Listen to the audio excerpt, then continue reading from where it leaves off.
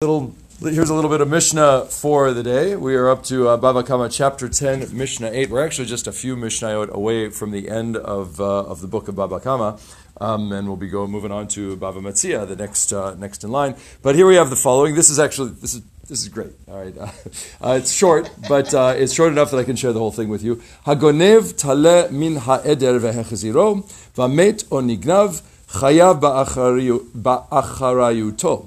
Lo yad'u ha'be'alim, lo vignevato ve'lo v'chazirato, u'manuat hatzon u'shlemahi patur. So if one steals a lamb from a flock, and then the thief returns it, and then the lamb dies, or then was stolen subsequently, the thief is responsible for the lamb. Okay, so remember the situation is takes up the lamb from the flock, returns it, and then it dies. Okay, or somebody else steals it. Okay, and the owner doesn't know. All right.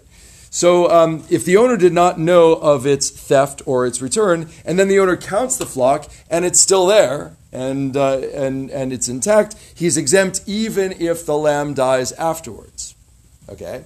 So this is small, but it's also confusing. It's complicated in the sense of the question is how much does the shepherd or the flock owner know, and when does he or she know it? Right, and so the Gemara actually, this is again deceptively simple because the Gemara actually goes into sort of the questions of if the owner knew when it was stolen but didn't know when it was returned, or vice versa, or knew when the thief lets him know when he there are all sorts of permutations we could look at, but ultimately the question is one of responsibility. And by the way, what if the lamb has a pre-existing condition? How can a thief be responsible for the lamb that was gonna die anyway? But it sort of raises tricky questions about what belongs to whom, in terms of property, and that's really what they're trying to get at. The lines here, I must say, are a little murky, but that's of course what makes it interesting because we like to argue about this sort of stuff. Have a good